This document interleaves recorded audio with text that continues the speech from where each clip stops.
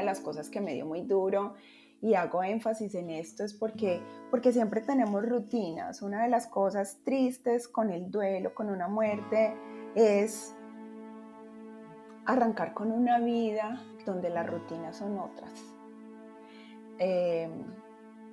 Tener que crear otras rutinas, o sea, tener que crear otras formas de ser y de hacer.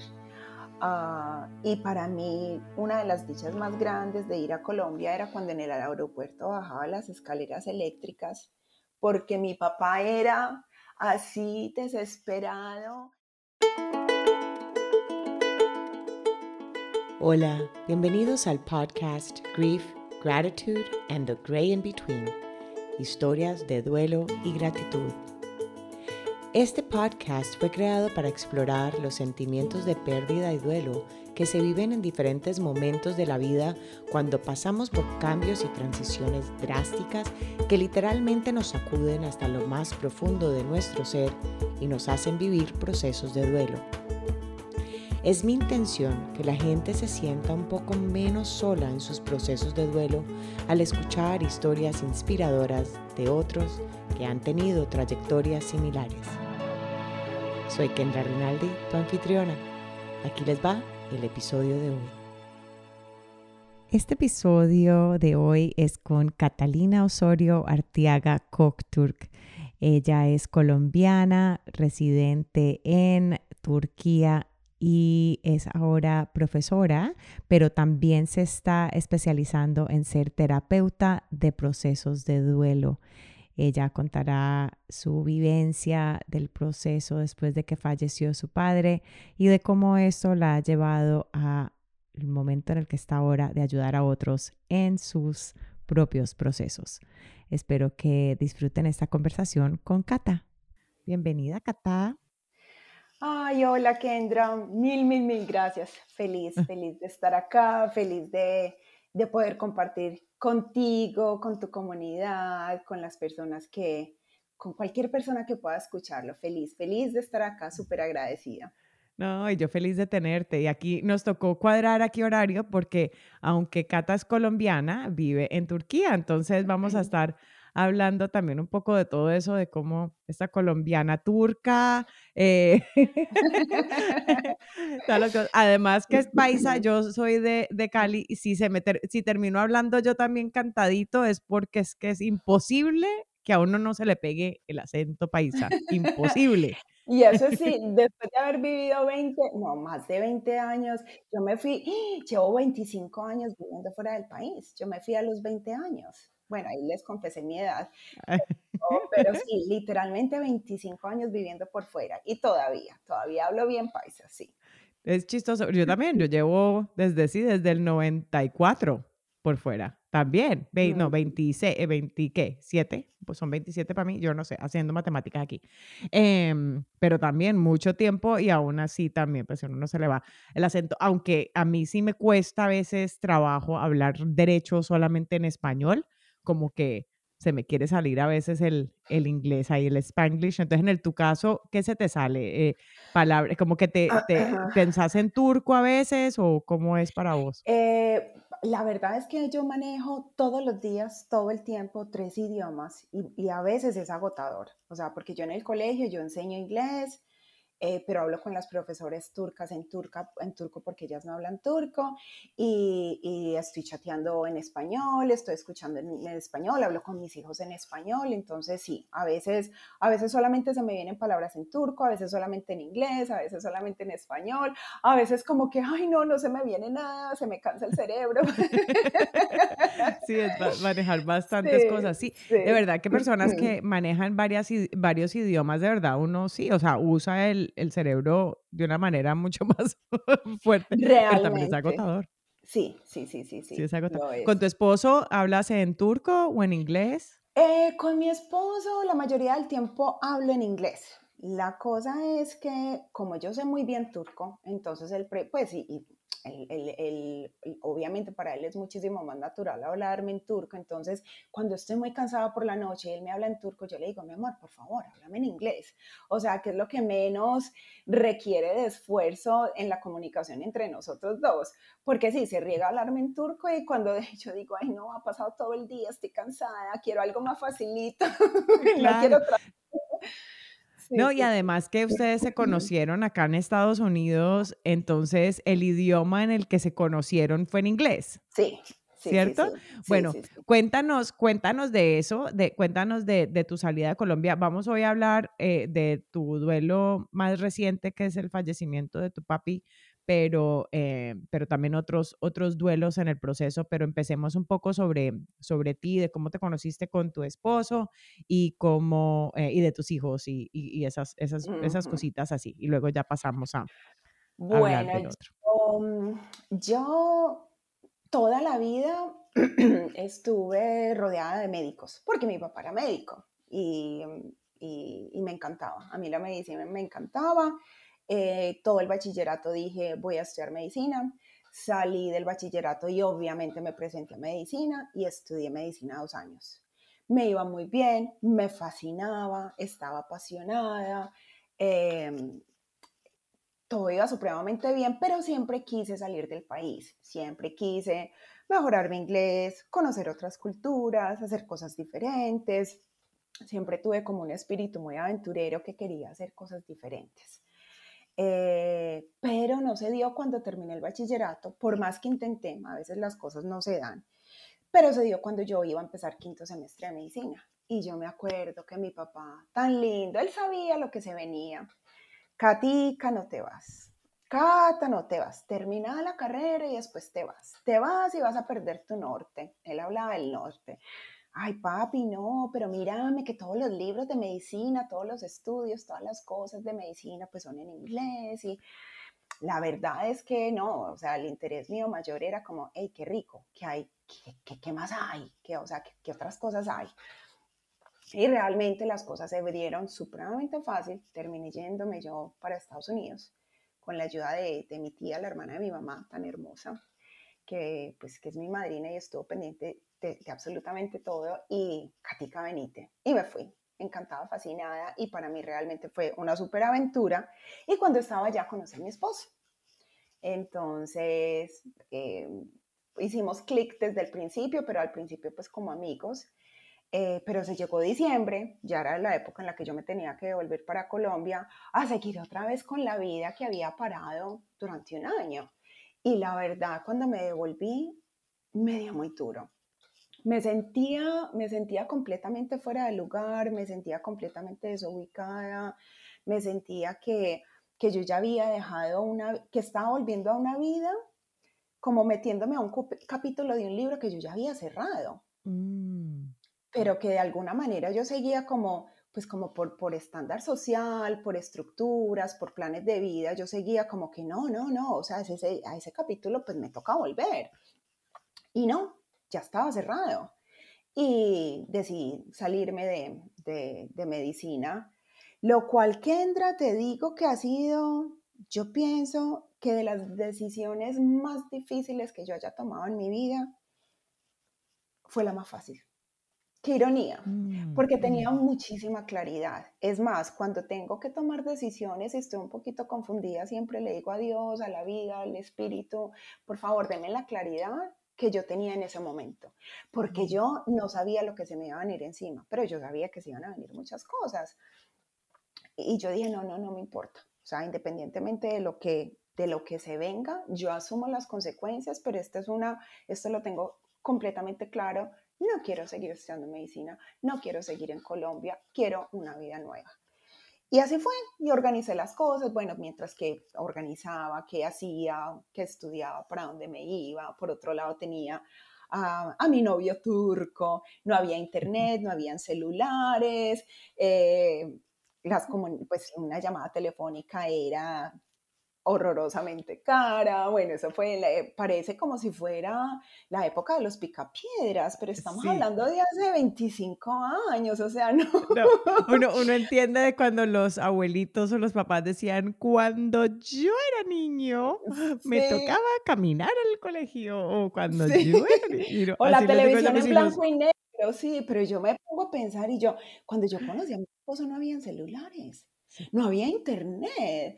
O sea, Ujú. ¿cómo? Entonces imagínense para mí decirle a mi papá, papá, es que tengo un novio turco, que en esa época era como yo decirle, me voy para Arabia Saudita a una familia completamente fundamentalista y a que me dejen allá encerrado. Eso fue lo que pensó mi papá. Como, Mm. Catalina, ¿cómo así? Y entonces, y el susto y la angustia, y uno no, pues en esa época, como las herramientas de investigación, pues eran muy, muy básicas, casi que la Y enciclopedia. claro, y lo que dices también es eso de que lo que uno conocía era basado en lo que te estaba diciendo los noticieros, o sea, la Ujú. información que llegaba, no en realidad un conocimiento de verdad sobre otras culturas que tuviéramos por vivencias, uno como, cierto, entonces ahí como que, Claro, sí, claro, claro, claro. a lo que lo relacionaban era a lo que conocían, no necesariamente lo que era cierto. Sí, sí, Sí. Ujú. completamente. Entonces, bueno, la verdad fue que organicé, me devolví, decidí estudiar psicología.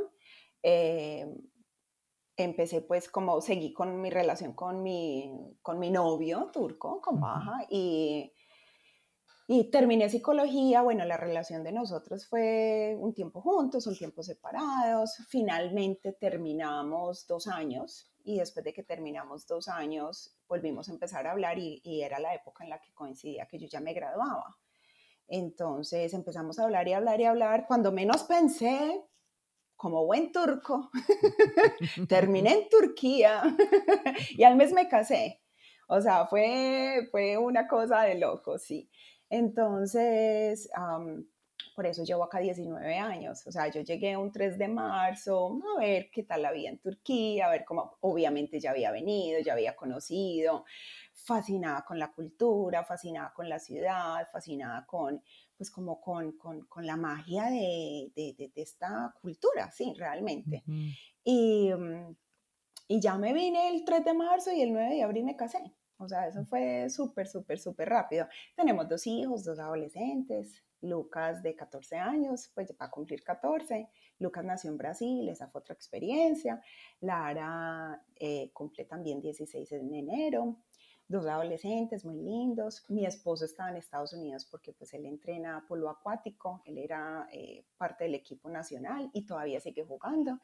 Y se fue becado y así fue que nos conocemos. Entonces mis hijos también juegan polo acuático y bueno, ya después de que los tuve, empecé como a ver como qué oportunidades de trabajo tenía acá y terminé siendo profe de preescolar. Pues la psicología que había ayudado de alguna manera pues era de muchísima ayuda con el entrenamiento y con la experiencia y llevo 12 años de profe de preescolar. En esa, guau. Sí, Además sí, que es sí. súper conveniente. Yo también que hice eso también cuando los míos estaban chiquitos, súper conveniente como madre, el horario que tiene uno en el nivel de cuando está como de educador, ¿no? Cuando los niños están en el colegio, porque todas las vacaciones son iguales, las cosas. Yo crecí, mi papá era Uh-huh. profesor, entonces también crecí con eso de que los veranos nos íbamos, o De sea, teníamos todo, vacaciones. sí, el verano mi papá también tenía vacaciones, entonces todos nos íbamos, entonces era algo como con lo que crecí.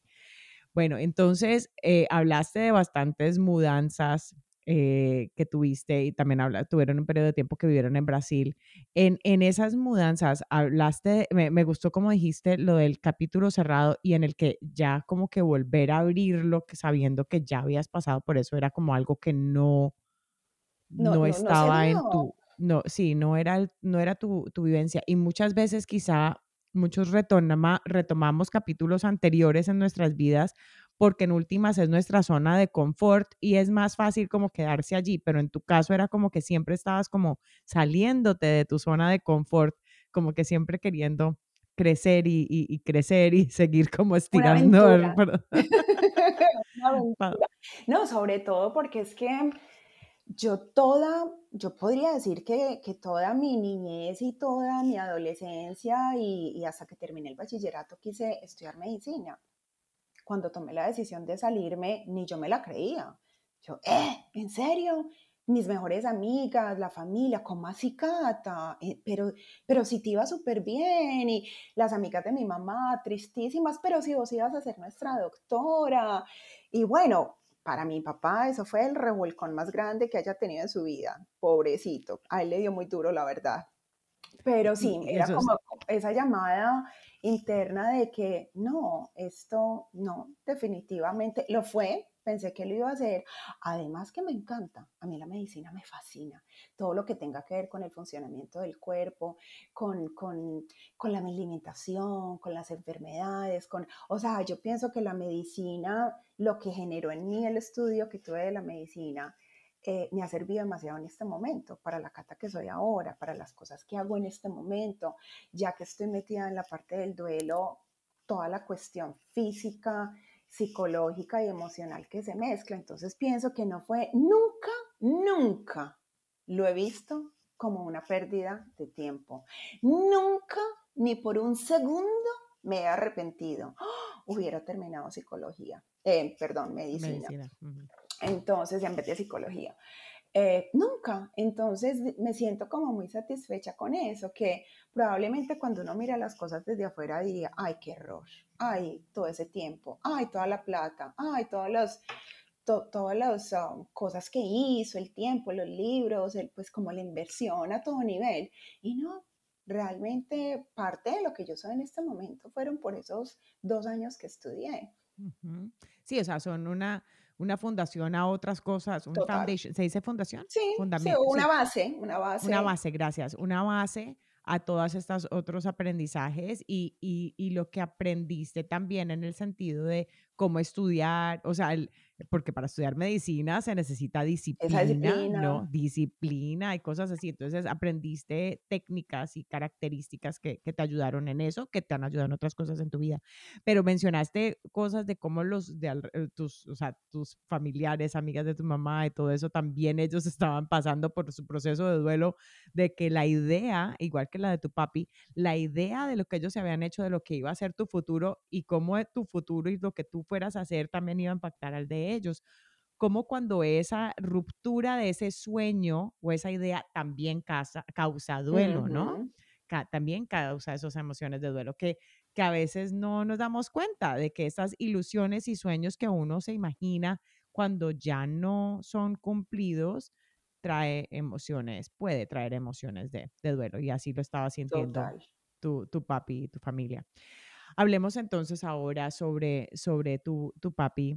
Sé que, bueno, llevas entonces viviendo en Turquía 19 años. Cuéntanos un Ujú. poco antes de que falleciera la visita que tuviste yendo a Colombia Bueno, y todo eso antes. mm, mi papá y yo, mi papá y yo siempre tuvimos una relación hermosa. Siempre tuvimos una relación eh, muy especial. Él y yo éramos muy parceros. Mi papá y yo éramos de hablar de todo a calzón quitado, abiertamente, respetuosamente, de morirnos de la risa, de mucho amor, tanto desde las necesidades básicas hasta de las necesidades emocionales y psicológicas. O sea, por ejemplo, para mí, un programa cada 2 años que iba a Colombia era revisarle la ropa a mi papá. A mí me encantaba. Ay, papi, vení, vamos a comprar una camisa nueva. Papá, vení, vamos a comprarte una corbatica nueva. Vení tal cosa. Me fascinaba. O sea, el plan Tan mío divino. era, sí, a mí me encanta regañar a la persona pues que le ayudaba, a Marita tan hermosa. Ay, María, bueno, no, esto no, esto, usted como que no le está planchando bien esto a mi papá. Y esta dinámica también viene, o sea, tus padres estaban Ellos separados, se ¿correcto? separaron, Entonces, sí. eso es algo importante de notar, porque quizá también ese aspecto tuyo de cómo cuidabas a tu papá, como que se tradujo tal Sí, vez hasta más ese aspecto de esa dinámica entre ustedes dos, basado en que tus papás estaban separados, ¿no? Separados, sí, sí, Ujú. sí, valga, me parece maravilloso que hagas esa aclaración, porque mi mamá, siempre que estuvieron juntos, estuvo completamente pendiente de todo lo que tenía que ver con mi papá. Claro, mi papá, ellos Ujú. separarse, de alguna manera, yo sentí, a ver, obviamente esto no es consciente, no es que yo No, diga, ay, no, ya me claro. toca encargarme a mí, no, No, no, no. ni mucho menos, pero sí fue como una parte que, además yo lo hacía con mucho gusto, con mucho amor, tan lindo, como era una expresión de cariño. Vení, vámonos Divino. para San Diego, vámonos de shopping y nos vamos a almorzar bien rico. O nos tomamos una cervecita, o vení. Bueno, era un programa delicioso para nosotros dos. Mi papá y yo hablábamos de libros, hablábamos de películas, hablábamos de paseos. Si hay algo que yo admiro y ahora más, y ahora porque dicen que cuando las personas trascienden, muere, el amor se multiplica, es como una explosión de amor. Y es como de ver lo que antes a mí me parecía tan lindo, en este momento me parece no lindo, sino maravilloso, espectacular. O sea, qué belleza que mi papá gozaba con un palito untado, como decimos nosotros los paisas. Con un Él palito, sí, con un untado. palito. Sí, o sea, es como, y eso yo creo que viene a lo que cuando uno terminaba como con la paleta, como con, ¿no será que viene de Sí, eso? El palito de la paleta que sí. solo hay, y uno de pronto Y ahí uno se todavía quedaba sigue, todavía sí, con el palito ahí en la boca. Eh, probablemente, viene tal vez de eso. probablemente. Pero sí, entonces tu papi era así de que armaba fiesta más o menos, con cualquier cosa era Sí, ya algo pasaba que bueno se en todas disfrutaba la vida. partes. Eso. Sí, total, Y, total. y cuenta también de cómo eran ustedes, de cómo, cuando ustedes hablaban así a distancia, me acuerdo que estabas diciendo, tú llegabas del trabajo a veces y que entonces te sentabas, que con tu cervecita y que tu papá con su café y que Ujú. conversaban Sí, entonces largo sí, y sí. tendido como...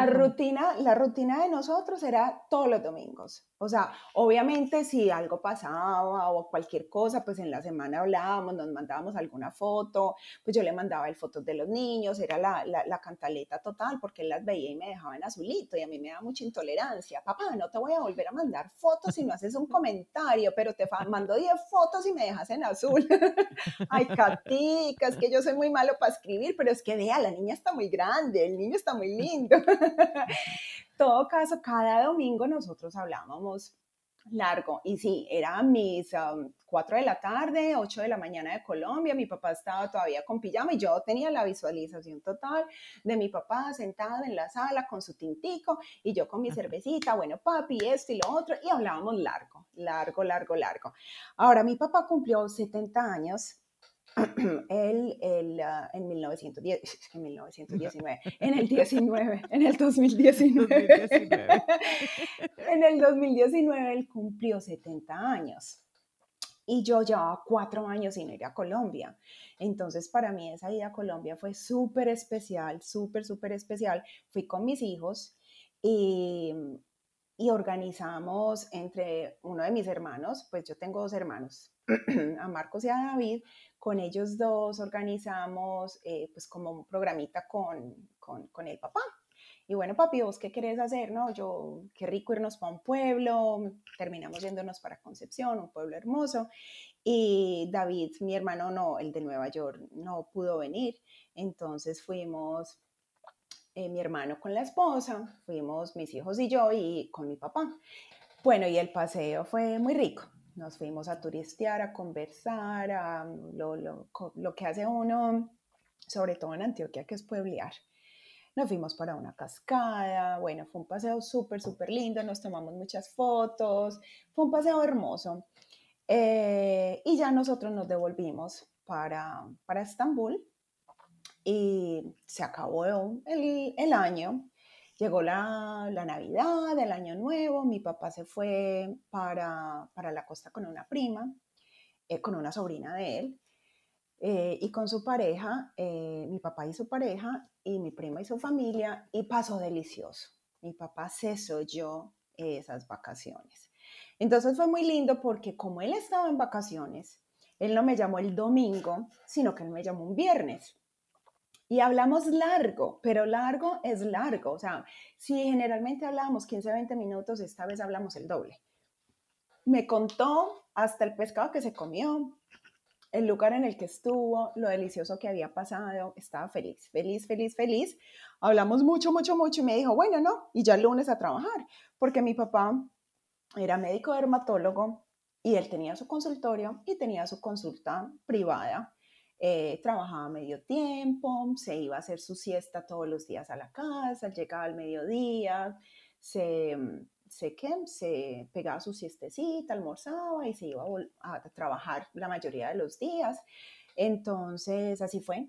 Nosotros hablamos el viernes. Al miércoles estaba yo haciendo con mis hijos noche de cine, crispeticas, el programita delicioso, cuando sonó el teléfono y ahí fue que recibí la noticia.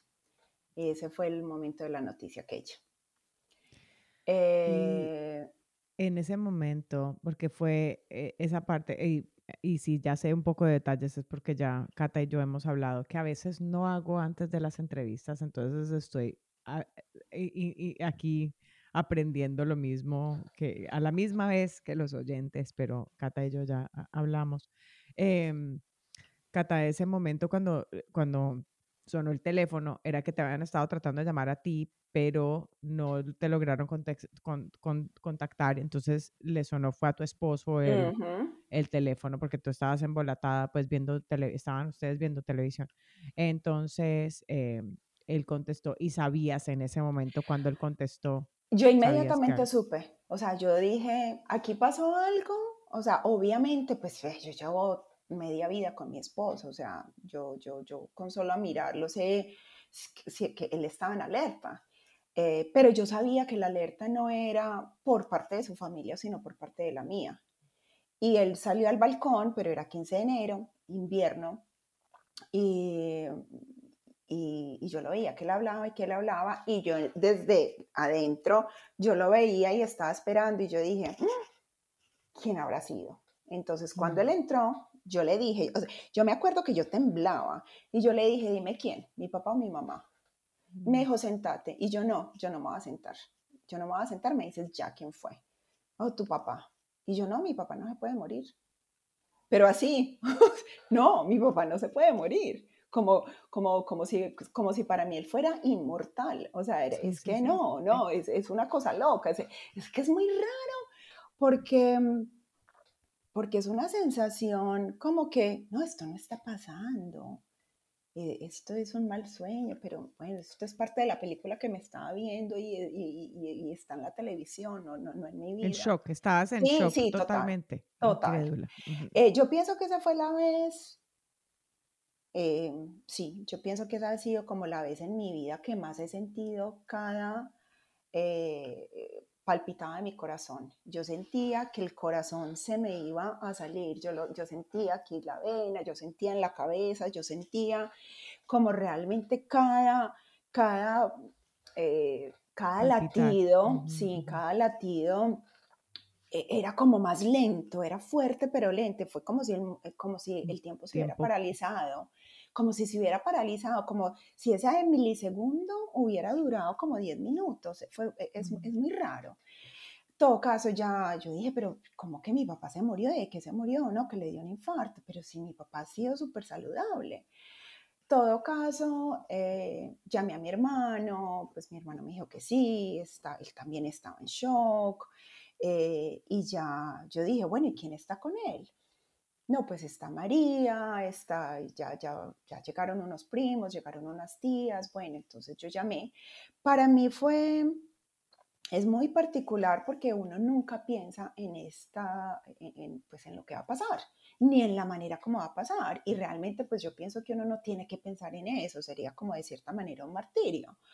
Uh, Me sorprendió muchas de las cosas que yo hice como respuesta, como reflejo, como reacción. O sea, fue completamente, fueron cosas que yo hice sin haberlas planeado, sin haberlas pensado. ¿Cómo Una qué de, cosas? una Sí. de ellas fue, yo hablé con mi tía y le dije a mi tía, yo quiero que tú toques a mi papá y que le sientas el calorcito, porque el calorcito de su cuerpo en este momento nunca más lo vamos a volver a sentir. Y yo quiero que tú lo sientas por mí, porque yo estoy muy lejos y yo quiero que lo sientas.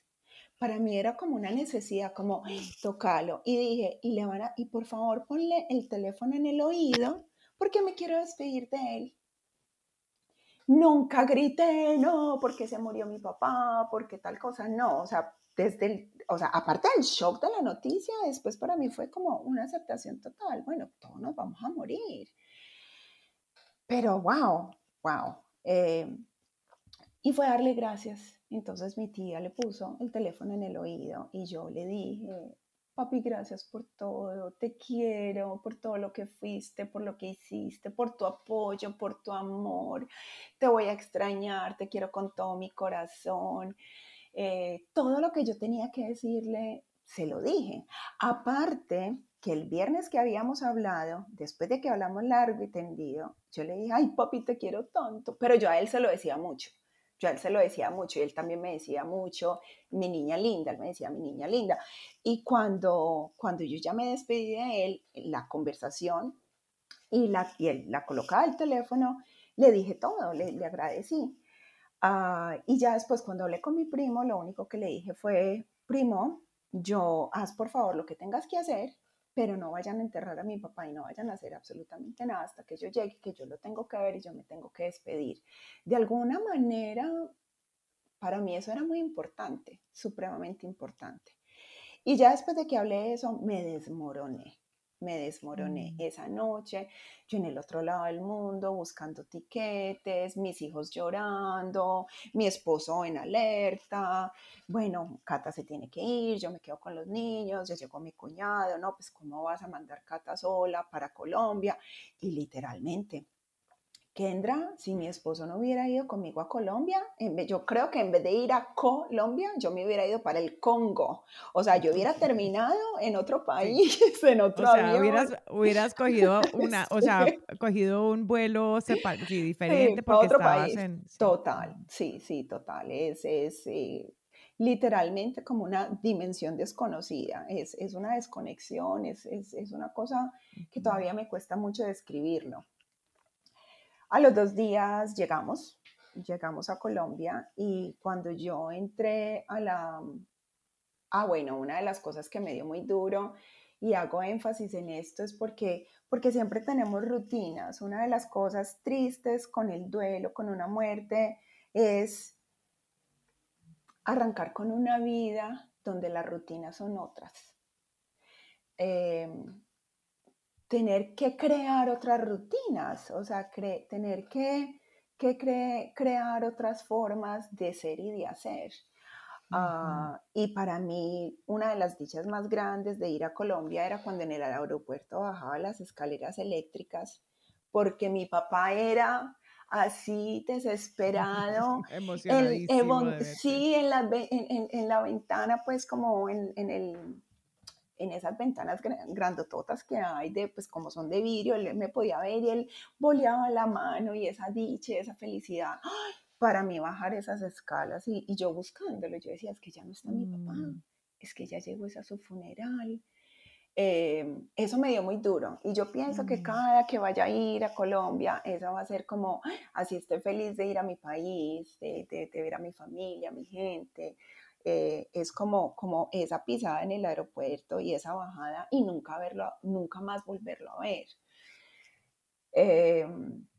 Al llegar del aeropuerto nos fuimos para la casa funeraria y allá directamente me acerqué al ataúd a verlo. Esto me lo cuestiono mucho yo, o sea, todos somos muy diferentes, todos tenemos necesidades diferentes, todos tenemos miedos diferentes, todos tenemos formas de reaccionar muy diferentes.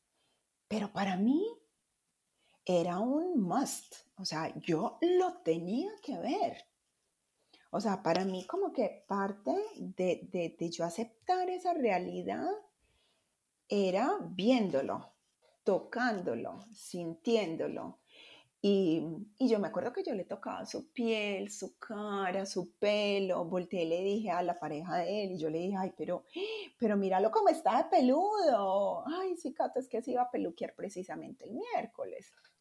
Y yo, pero vela cómo está de peludo, que es muy particular que llegue uno al punto en el que eso no fue una charla, pero fue un comentario gracioso en un momento de tanto dolor. Es como que la mente de una u otra manera se sale del contexto y dice, ve, pero este cómo está peludo, ve, pero y este por qué está así, porque mi papá se mantenía como un postre.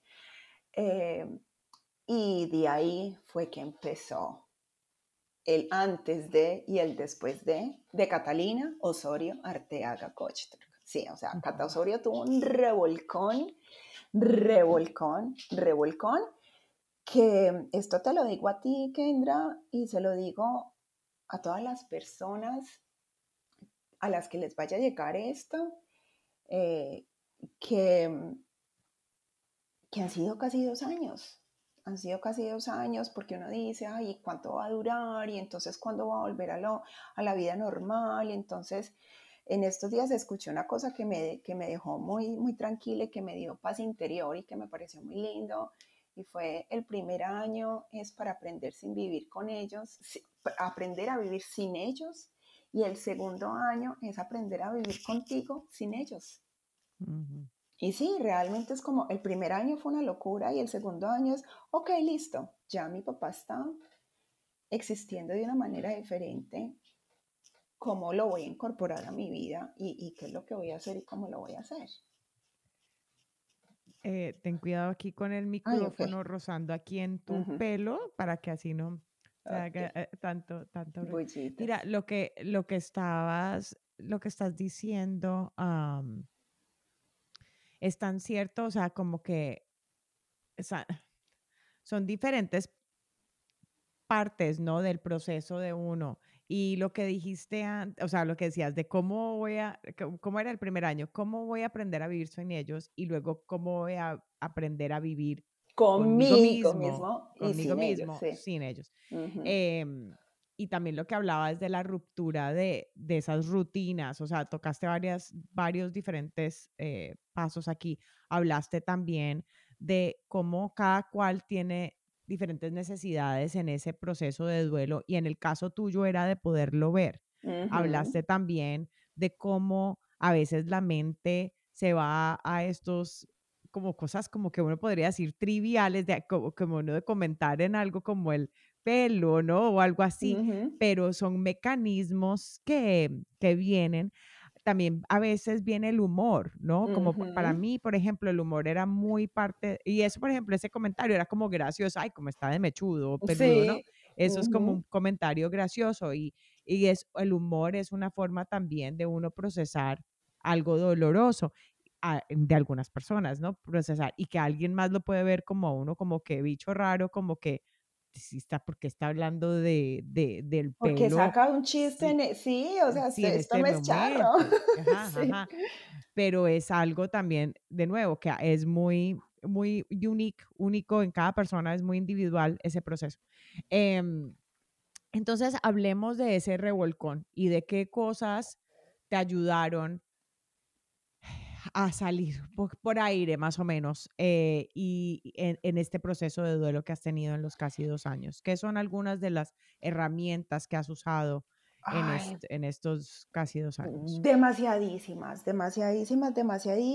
Primero, lo primero fue que terminé quedándome 3 semanas en Medellín porque pues Marcos, mi hermano, vive llevaba que 2 años viviendo en Colombia, pero él también había vivido en el exterior. David, mi hermanito, también.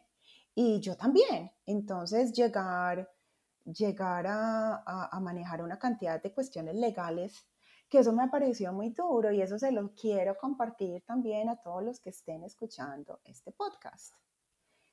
Traten todos los temas legales de una manera clara y sencilla, con un tinto, con una sodita, con una cervecita, conversenlo, manéjenlo, sépanlo, que no le toque a uno lidiar con esas cosas legales malucas en medio de tanto dolor, en medio de tanto caos.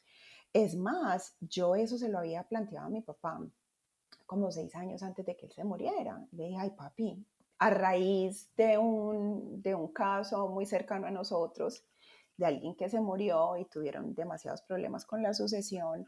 Entonces yo aproveché eso porque yo siempre he sido como muy realista, muy clara, y le dije a mi papá, ay papi, decidí vos, ay qué rico, decidí vos qué vas a hacer con tus hijos, con tu relación, con tus cosas, a quién le quieres dar qué, organizalo, qué bueno. Ay sí, Cata, tenés toda la razón. Nunca se hizo, pero yo dije, bueno, por lo menos de alguna manera como que tuve La iniciativa. la iniciativa, esa es la palabra, de tocar ese tema. Entonces se los digo a todos, o sea, los que están escuchando, si tienen manera de mínimamente, tienen un auxilio funerario, eso lo posteé yo en mi Instagram, porque yo dije, o sea, uno tenerse que dar cuenta ese mismo día, qué locura. Después nos dimos cuenta que habían un montón, que por esta cooperativa, que por este banco, que por este no sé qué, que por este sí sé más, o sea, de una u otra manera son cosas de las que nosotros pagamos, pero por temor a la muerte y a ese tema y a esa parte que no queremos nunca como que mirar, ni siquiera lo sabemos. Entonces la información es muy útil cuando se debe tener. Claro que en estos días recibí un comentario que me pareció como tan lindo, tan humano. Le dije yo a un amigo turco y le dije, es que es tan complicado que uno ni siquiera sepa si tiene un auxilio funerario o qué tiene. No, ay, Cata, mejor uno no saber eso.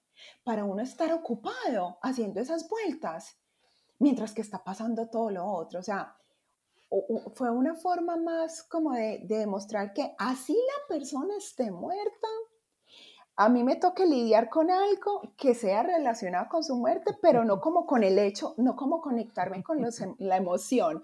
O sea, en vez de quedarme en la casa llorando, déjame yo salgo y averiguo qué es lo que tengo que hacer. Entonces, en el caso de él, el comentario era de prefiero estar distraído que Sí, estar en las emociones. sí. Pero lo que pasa es que, y pasa, lo que estabas hablando de todas estas cosas legales y todo eso, yo lo llamo como el business of death, Uh-huh. toda la parte como de, Burocrática, sí, de su burocrática. alrededor Uh-huh. de todo, Uh-huh.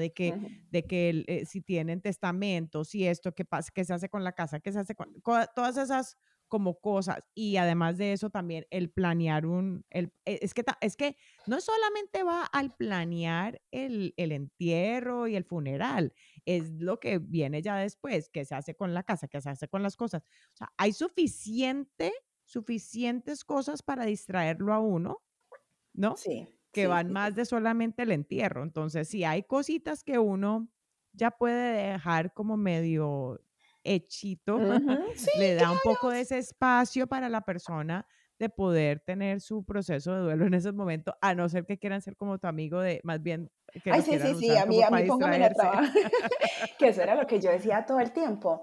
Cuando alguien me llamaba y me decía, Cata, ¿cómo estás? Estoy en modo operativo. Sí, eso es Modo lo que... operativo, estoy en modo operativo. No me preguntes si estoy triste, no, estoy en modo operativo, tengo que Ujú, hacer esto, tengo que hacer lo otro, tengo que sí. hacer lo de más allá, tengo que posponer una semana más para poder quedarme en Medellín el más tiempo posible y poder adelantar todo lo que tengo que hacer, pues aprovechemos Ujú, que estamos en esas.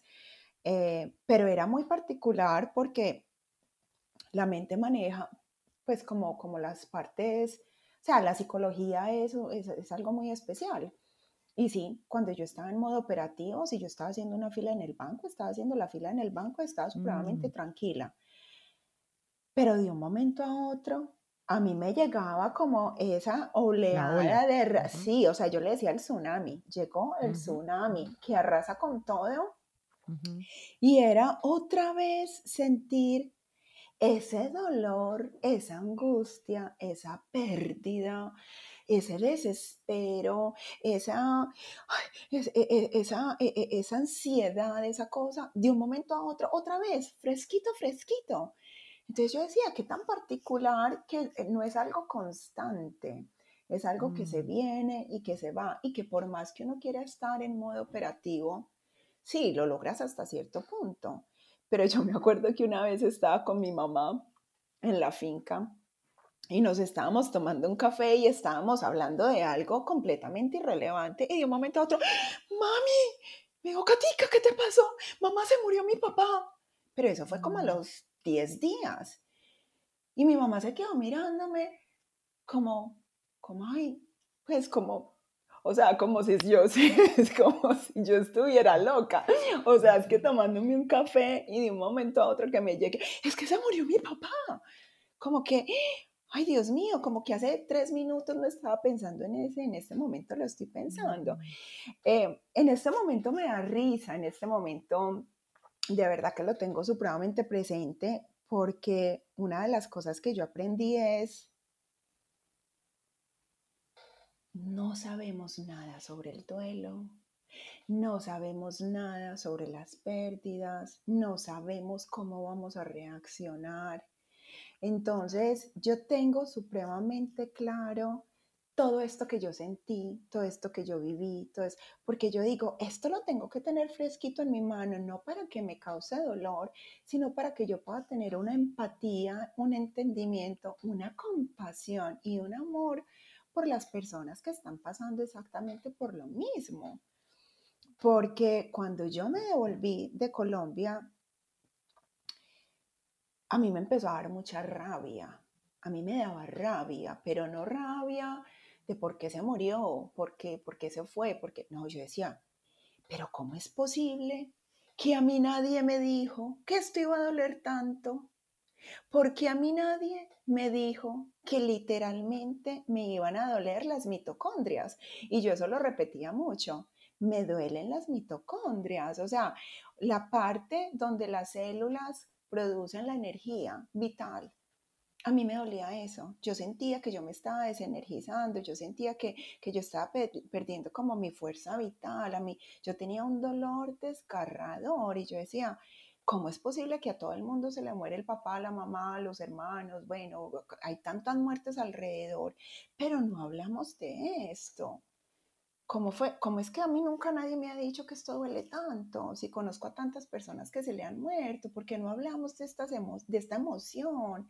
¿Por qué no hablamos de este sentimiento? Me impactaba que la gente no sabía qué decirme. Lo siento mucho. Ya.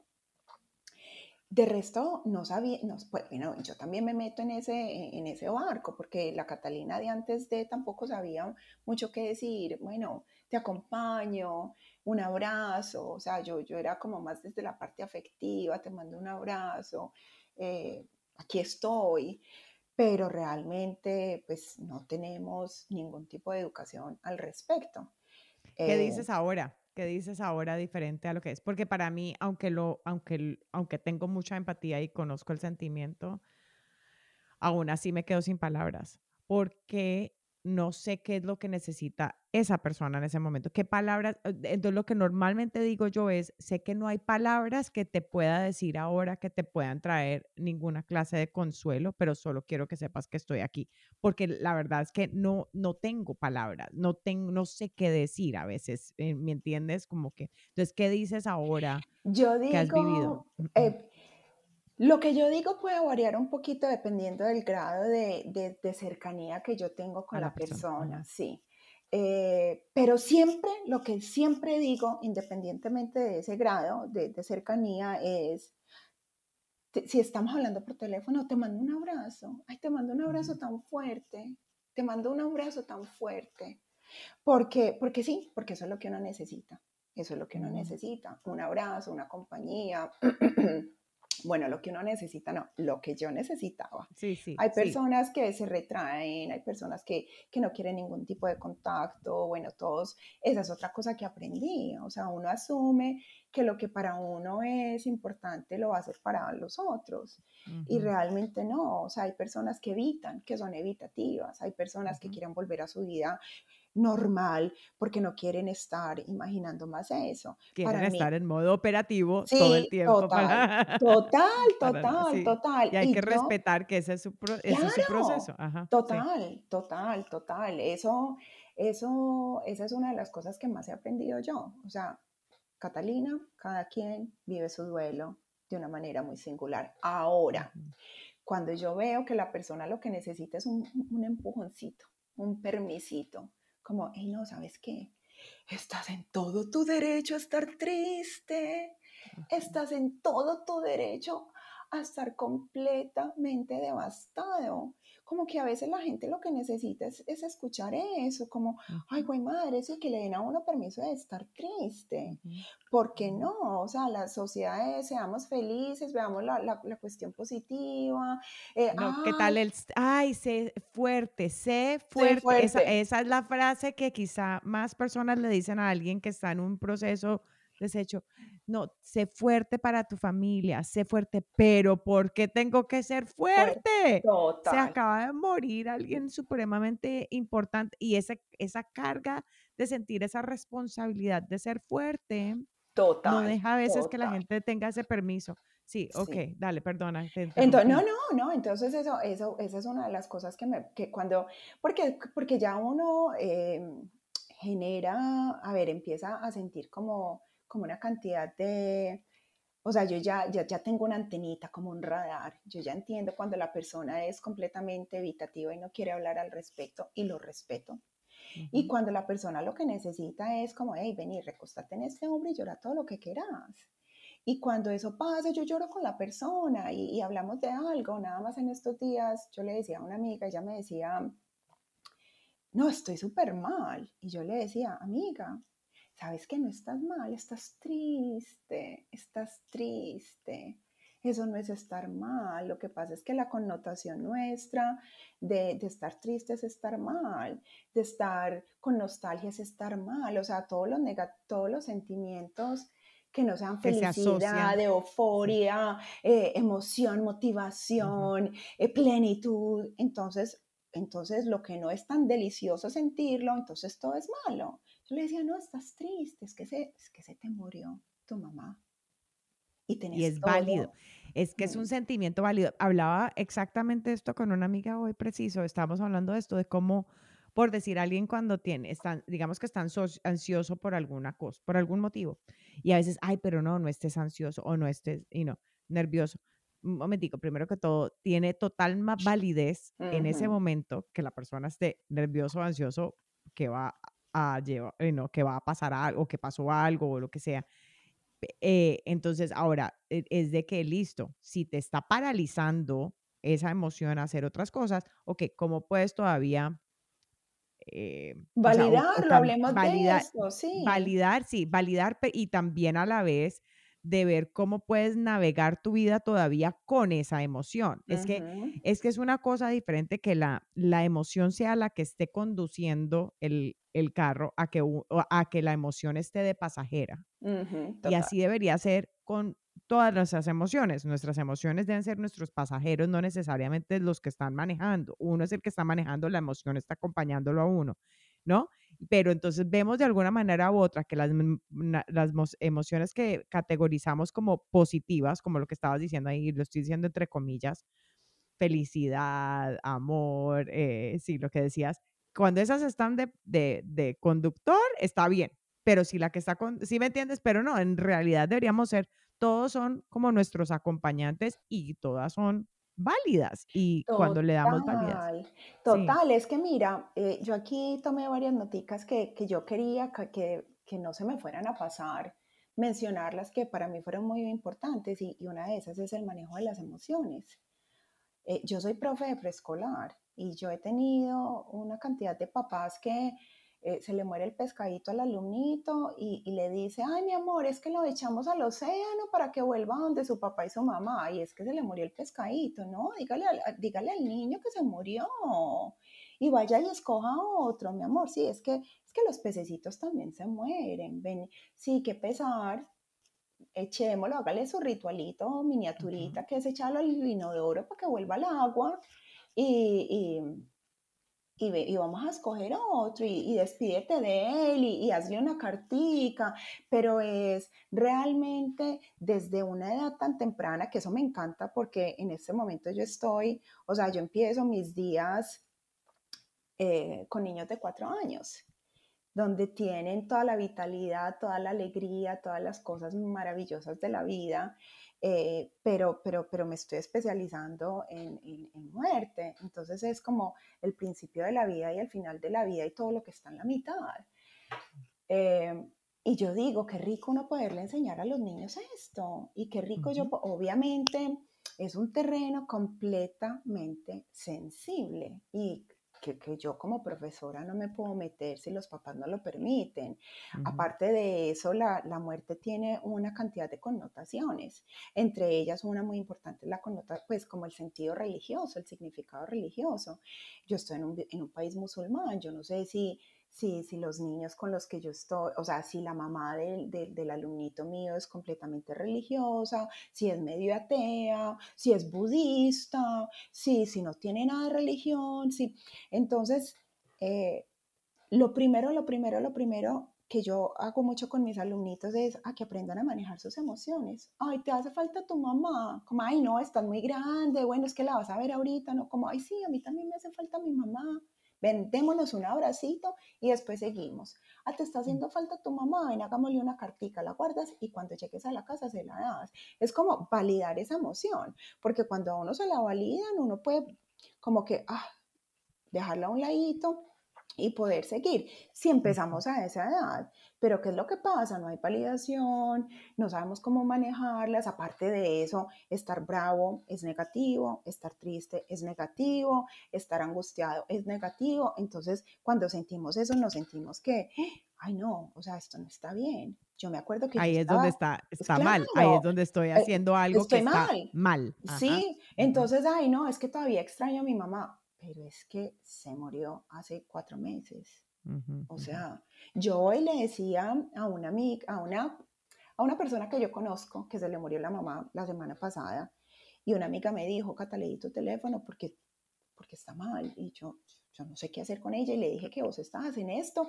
porque es que me da mucha risa, la gente ni siquiera sabe como que estás en duelo o estás en muerte, no, no, como que estás en eso y que vos sabes qué hacer, y entonces le di tu teléfono, y me encanta, y a mí me da felicidad, y yo digo, hey, papi, o sea, qué rico todo lo que estoy aprendiendo con tu muerte, qué delicia Mm. todo.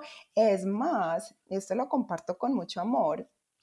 eh, en una comunicación muy linda que tuve con mi papá después de que él murió, él me dijo, Cata, buscándome a mí se encontró a ella. Para mí eso ha sido espectacular. Buscándome a mí se encontró a ella.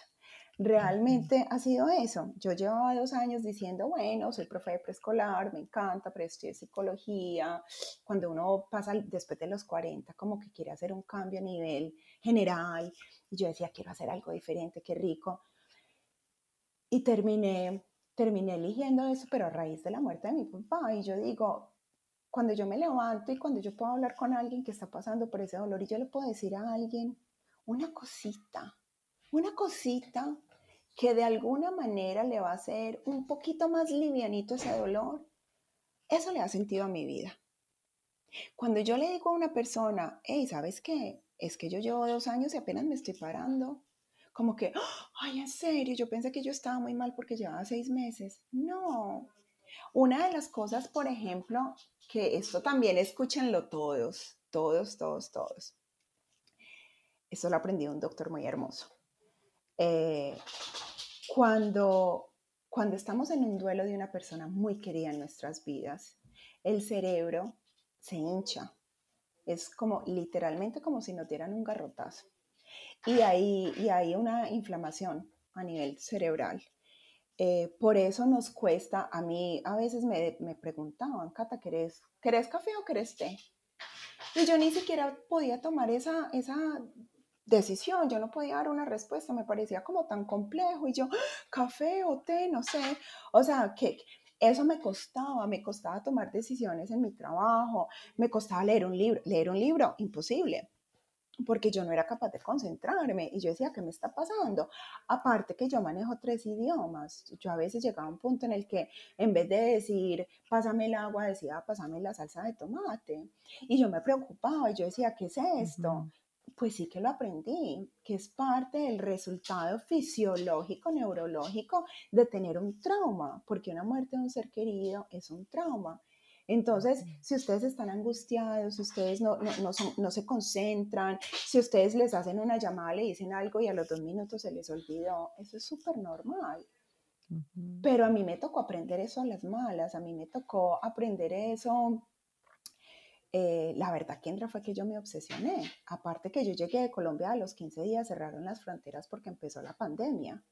Entonces, yo me encerré en 4 paredes con mis hijos, con mi esposo, pero conmigo mismo, porque pues eso es un duelo, eso es volver a uno. La tristeza es eso es volver a uno. Cuando uno está feliz, uno está hacia afuera. ¿A quién Ujú. llamo? ¿Con quién me enrumbo? ¿Con quién Ujú. comparto? ¿Qué dicha? La felicidad es completamente extrovertida, la tristeza es muy introvertida. Entonces yo me obsesioné, yo dije, ¿cómo es que yo no sé nada? ¿Cómo es que a mí nadie me dijo nada? ¿Y cómo es que yo tengo 2 hijos? Yo les tengo que enseñar y yo tengo que hacer algo por la gente a mi alrededor que es importante para mí. Yo quiero que ellos no vayan a decir, si Cata ya pasó por esto, ¿porque no nos lo dijo? Y claro, era pandemia, redes sociales, compartir a nivel de webinars y Catalina Osorio se obsesionó. Yo me metía a todo webinar, TED Talks, videos, los libros, bueno, hice de todo. Y mientras más Ahí aprendía, vino tu disciplina de médico, de haber estudiado medicina, aprender qué es total, lo que está pasando en sí. este momento en mi interior con este duelo. Tengo que aprenderlo todo para poder saber y analizar qué es lo que estoy sintiendo. Total, Sí. total, total. Y bueno, y a nivel físico que tengo que hacer, y a nivel mental que tengo que hacer, y a nivel psicológico que tengo que hacer, y yo viví intensamente cada cosa. Es que yo decía, mi papá cumplía un mes de muerto y para mí era un derrumbe. Cumplía 2 meses de muerto, el otro derrumbe. Y yo decía, pero ¿qué es este dolor? ¿Y esto cuánto me va a durar? Entonces, a ver, Ujú. ¿cuánto dura un duelo? Y esto y lo otro. Entonces, ahí fue que ya conocí, pues yo a ti te conocí por Camilo Rusi. Ujú. Entonces, ahí fue que ya me metí al Congreso de Cierre de Ciclos, hubo un grupo de un círculo también de personas acaturcas hablando de la muerte, de los duelos, que fue para mí una tabla de salvación hermosa, poder compartir con personas que estaban pasando por lo mismo en medio de una pandemia, que estamos todos Ujú. encerrados, que estamos todos... O sea, nos cortaron las alas, entre comillas, que es en la casa y a ver qué haga y adáptese. Y yo en medio de esta, o sea, de este tsunami emocional por el que estaba pasando, entonces yo decía, yo me despedí de mi papá, tuve una relación hermosa con mi papá, le dije que lo adoraba, mi papá no Mm. sufrió, mi papá, yo a todo el mundo Mm. le digo, mi papá tuvo una muerte VIP, o sea, VIP, él se murió en su casa, llegando del trabajo, un infarto fulminante, acompañado de una persona que quería muchísimo, no sufrió, mi papá era médico, nunca se hizo un examen médico, o sea, nunca estuvo hospitalizado. ¡Qué delicia! O sea, yo estaba en paz y sigo estando en paz con mi relación con él, o sea, yo no tengo ningún tipo de, ¡ah! Ojalá le hubiera hecho esto, ojalá hubiera hecho Mm. esto, no tengo absolutamente ningún tipo de arrepentimiento, de angustia, de cosas, dependiente. Y yo decía, aparte, tengo, tengo una forma de ver la vida, de ver la muerte, que me genera mucha tranquilidad desde el punto de vista más espiritual que religioso. Y sin embargo, yo sentía tanto dolor y yo decía, ¿y si yo estuviera peleada? ¿Y si yo estuviera asustada de que mi papá se fue para este lugar o para el otro? ¿Y si yo no le hubiera dicho que lo quería? Y si, bueno, tantísimas cosas, ¿cómo estaría? Si yo estoy en paz Ujú. conmigo y con la relación con él y estoy vuelta a Y aún nada. así me da duro. Sí, Y y aún ahora así me da duro. sí, ¿Cómo sería sin tener herramientas o sin tener algún tipo de esperanza de qué es lo que pasa con el alma cuando fallece? O sea, ese tipo de cosas, ¿cómo me estaría sintiendo? total. Sí, sí, sí. Total, total. En una charla que escuché, eso también lo quiero compartir acá, esta mujer decía, somos tan curiosos con todo lo externo y tan poco curiosos con lo interno. Y a mí eso se me quedó grabado en la mente. O sea, ¿qué pensamos nosotros de qué va a pasar con nosotros cuando nos muramos? O sea, ¿lo pensamos? Estamos simplemente creyendo lo que, pues o sea, por ser colombiana, por haber salido de un colegio católico, pues yo tengo una formación católica, la cual respeto mucho, sigo muchas cosas que son lógicas para mí, pero hay muchas otras que no, porque yo siempre lo cuestioné mucho. Pero yo decía, esta mujer decía, nos hemos hecho esas preguntas y que, a ver, nos quedamos con lo que ya nos enseñaron, lo hemos cuestionado, hemos leído otra cosa diferente. Bueno, si a mí me criaron católica, ¿has leído algo sobre el budismo? ¿Has leído algo sobre el hinduismo? No, no necesariamente para cancelar lo otro, sino para tener un poquito más de visión. De Y pronto, perspectiva.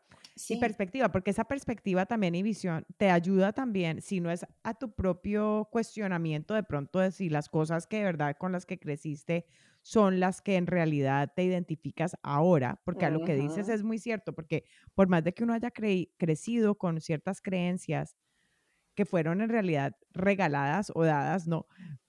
¿Qué tantas de esas son de uno, ¿no? ¿Qué tantas de esas quiere uno seguir todavía creyendo como adulto? Entonces te da eso, pero también te da una perspectiva sobre cómo otros piensan y cómo otros se sienten. Entonces está bien el conocer cosas diferentes, no hay que Ujú. tenerle miedo al conocimiento. Y creo que en el pasado o en muchas de pronto creencias o religiones o cosas, el conocer algo más daba miedo porque de pronto pensaban que la gente se les iba a ir de la congregación o se les iba a ir de... Entonces era como que no aprendan porque daba miedo el perder a alguien por, por el conocimiento, Sí. pero no, pero está bien conocer porque si en últimas te ayuda a tener más empatía ante otro ser humano, porque conoces un poco más sobre ellos, entonces súper bien. Entonces, bueno, entonces esa parte de tu conocimiento, del conocer, entonces, perdón, estabas hablando eh, de cómo entonces es lo que dijo esta persona que escuchaste en esta charla, te hizo pensar Sí, de la en el de conocer. curiosidad. Ajá. Seamos curiosos, o sea, seamos curiosos Ujú. realmente qué pensamos sobre esto, qué nos imaginamos, leamos un poquito, tengamos una tertulia deliciosa, hablemos con alguna amiga.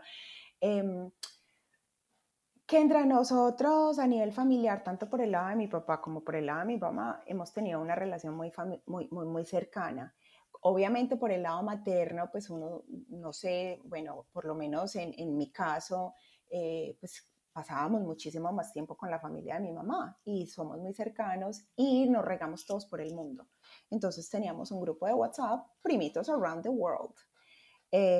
Cuando mi papá murió, yo dije, uy, este dolor tan teso, nosotros, los primitos y los familiares y las tías y los tíos y todo el mundo, pues nos comunicamos muy seguido y hablamos de todo. Nosotros compartimos los matrimonios, las cirugías, los cumpleaños, las cosas, pero yo no tengo ni idea qué piensan mis primos sobre la muerte, mi tía sobre la muerte, mi primito el más chiquito sobre la muerte. Entonces yo dije, no, todo este conocimiento que yo estoy adquiriendo, todo este dolor por el que yo estoy pasando, yo lo tengo que compartir con mi familia, máxime que somos tan unidos. Entonces hice una invitación por parte de la familia de mi mamá a que iba a abrir un grupo en WhatsApp para que el tema principal fuera la muerte y que el que estuviera, el que quisiera, pues que qué rico. Y arrancamos con un grupo, somos 14. El menor tiene 20 años, el único hombre, un primo y la mayor es mi tía de 65 años, 66. Entonces, mírame, pues que son, y todos los primos de la mitad. Entonces fue súper lindo porque fue conocer una faceta de nuestra familia que supuestamente nos conocemos tanto, que somos tan cercanos, que nunca habíamos vivido, que nunca habíamos experimentado. Entonces, lo que siente la una, lo que siente la otra, cómo lo vivió la una, cómo lo vivió la otra. Y fue crecer, fue cuestionar y eso nos sirvió tanto y nos ha servido tantísimo a todos que yo dije, si esto yo lo hago con mi familia, esto yo lo puedo hacer con otras personas. Obviamente, pues armar un grupo WhatsApp de un tema tan serio, pero yo digo, un taller, una conversación, una cosa. Yo dije, yo quiero compartir esto. Con mis hijos hablo mucho.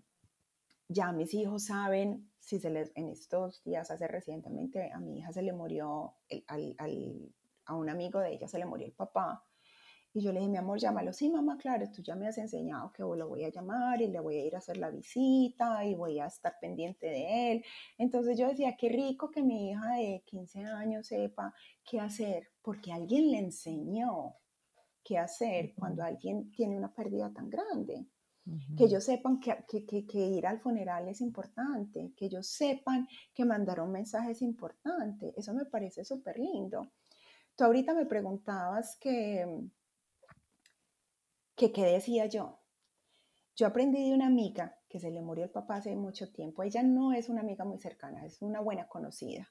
A ella se le murió el papá hace muchísimos años y cuando ella supo que a mí se me había muerto mi papá, nunca me llamó, pero me mandaba un corazoncito a mi WhatsApp.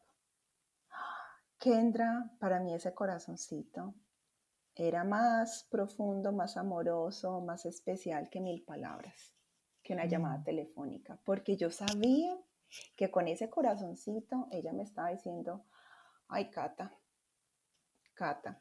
yo sé por lo que estás pasando, ahí estoy yo, te recuerdo, aquí estoy. Y eso me parece tan lindo, sobre todo en este momento que estamos en una era como tan digital. O sea, los emojis, sí, bueno, pues uno a veces dice, ay, pero no, más rico una llamadita. Ay, a veces un corazoncito es suficiente. Una sonrisita es como, hey, te estoy pensando, aquí estoy. Súper lindo, eso me pareció súper lindo y lo hago.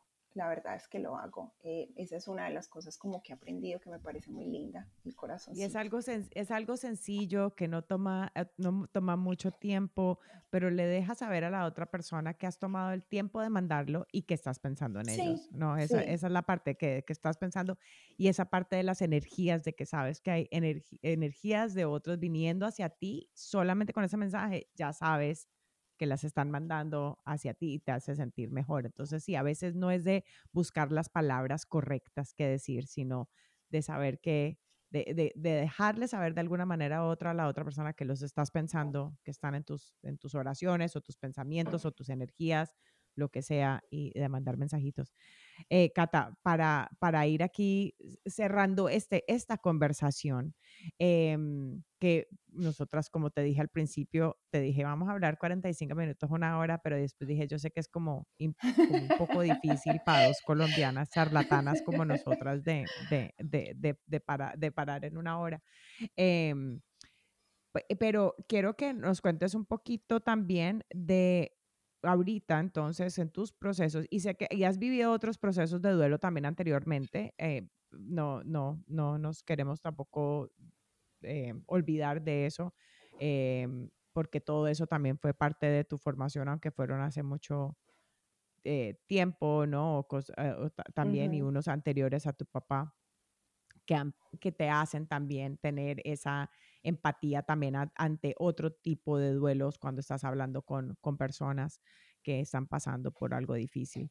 Eh, Cuéntanos cómo pueden las personas, ahorita que estás en este proceso de aprendizaje, de hacer también tus workshops o tus charlas o tus WhatsApp, tus grupos de WhatsApp o tu Instagram, las diferentes formas como estás ayudando, cómo pueden contactarse contigo, qué es la mejor manera. Si están escuchando esto y dicen, me relaciono con Cata y quiero su asesoría, ¿qué es la mejor manera que se pueden conectar contigo? La mejor manera sería a través de Instagram. Lo que yo hice fue que hace un mes empecé a compartir cosas más desde este punto de vista de mi vida y lo hice público. Yo dije, bueno, no voy a tener que estar aceptando personas que me vayan a seguir porque de ahora en adelante lo que quiero compartir es esto.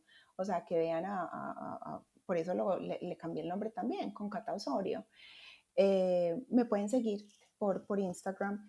Lo que podemos es empezar, o sea, la persona que a mí me escriba, obviamente yo voy a responder y ya de ahí arrancaríamos. Si es un taller, si es una charla, si es un café, lo que sea, ahí voy a estar.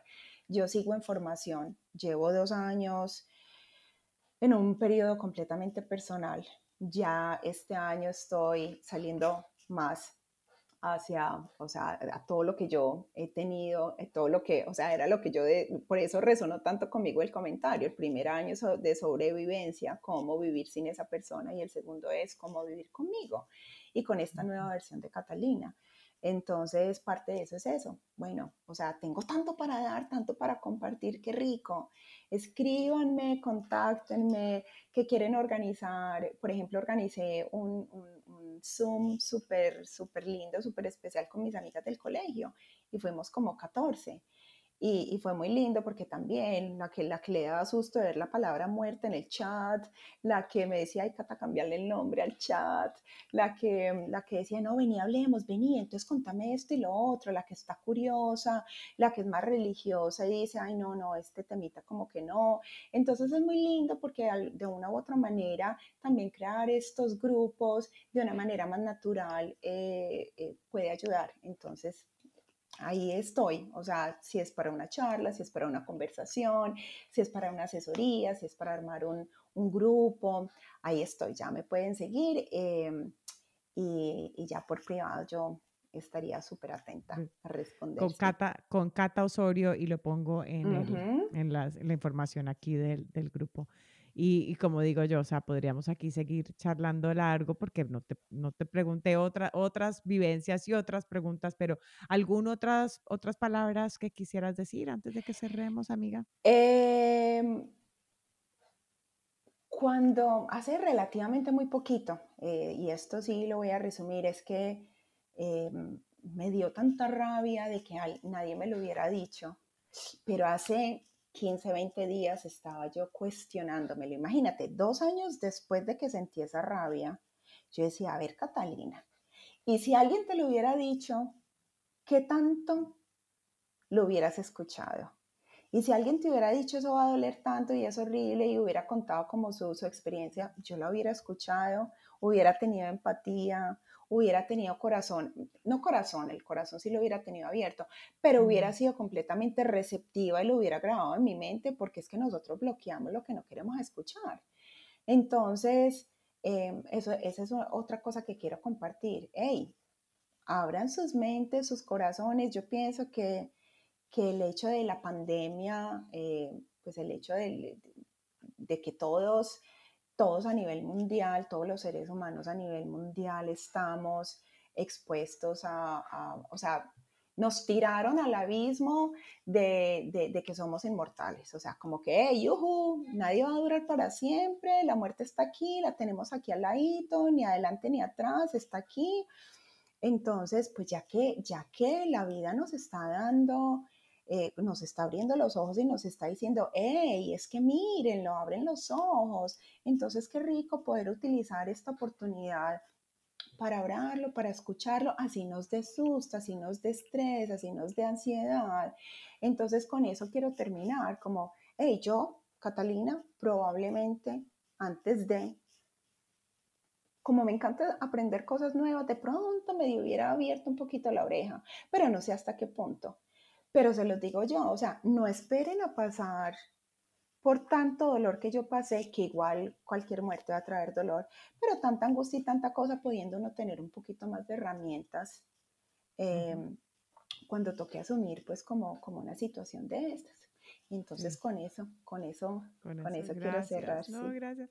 No, y con eso lo que dices ahí también es de que en esas oportunidades en que alguien más esté hablando de eso, o si vuelve a pasar algo como lo que estabas hablando, alguien se muere una mascota, se muere algo así, no ocultarlo tampoco de los hijos, porque también Ujú. esas son oportunidades también de tener de conversación con ellos sobre qué es la muerte y ir creando esa resiliencia y experiencia con ese tipo de emociones y validación sobre emociones. Entonces, Total. validar las emociones que uno está sintiendo, estar abierto a averiguar un poco más sobre qué son otras creencias. Estos son mis aprendizajes de la conversación contigo. ¿Qué son otras creencias de otras personas de qué es la muerte o qué son formas de duelo o cosas así en diferentes religiones o culturas? Y también de abrir el espacio de conversación con otros para hablar más sobre la muerte, para no tenerle tanto, por decir, miedo, como para que así cuando nos pase también estar un poco más eh, preparados también. Entonces, Sí, sí. Muchas, muchas gracias, A Cata. ti, mil gracias, de verdad que sí, me siento súper feliz, súper feliz de estar aquí. Gracias por la invitación, gracias por el Feliz de espacio, tener. gracias por compartirlo con tu comunidad, gracias a todos los que nos están escuchando, porque de una u otra manera esto es un granito de arena. Entonces, muchísimas Así es. gracias, muchísimas Gracias, gracias. Y gracias a tu mi papi. papá. A tu papi, ya Sí, ven, dijimos las mira dos que a la al vez. mismo Y gracias a tu tiempo, papi. sí, Gracias a tu sí. papi, porque por medio de él es que también llegaste, entonces, de esa vivencia, llegaste a tener ahora esta experiencia de poder compartir con otros. Entonces, gracias. Así es. A ti, un abrazo. Bueno. Chao, chao. Gracias por elegir escuchar el episodio de hoy. Espero que hayas podido encontrar un poco de consuelo. Si es el caso, me encantaría que escribieras un comentario y que lo compartieras con alguien que creas que necesite escucharlo. Si acaso tú o alguien que conoces tiene una historia inspiradora de su proceso de duelo y gratitud, no dudes en contactarme. De nuevo, gracias por escuchar el podcast Grief, Gratitude and the Gray in Between, historias de duelo y gratitud.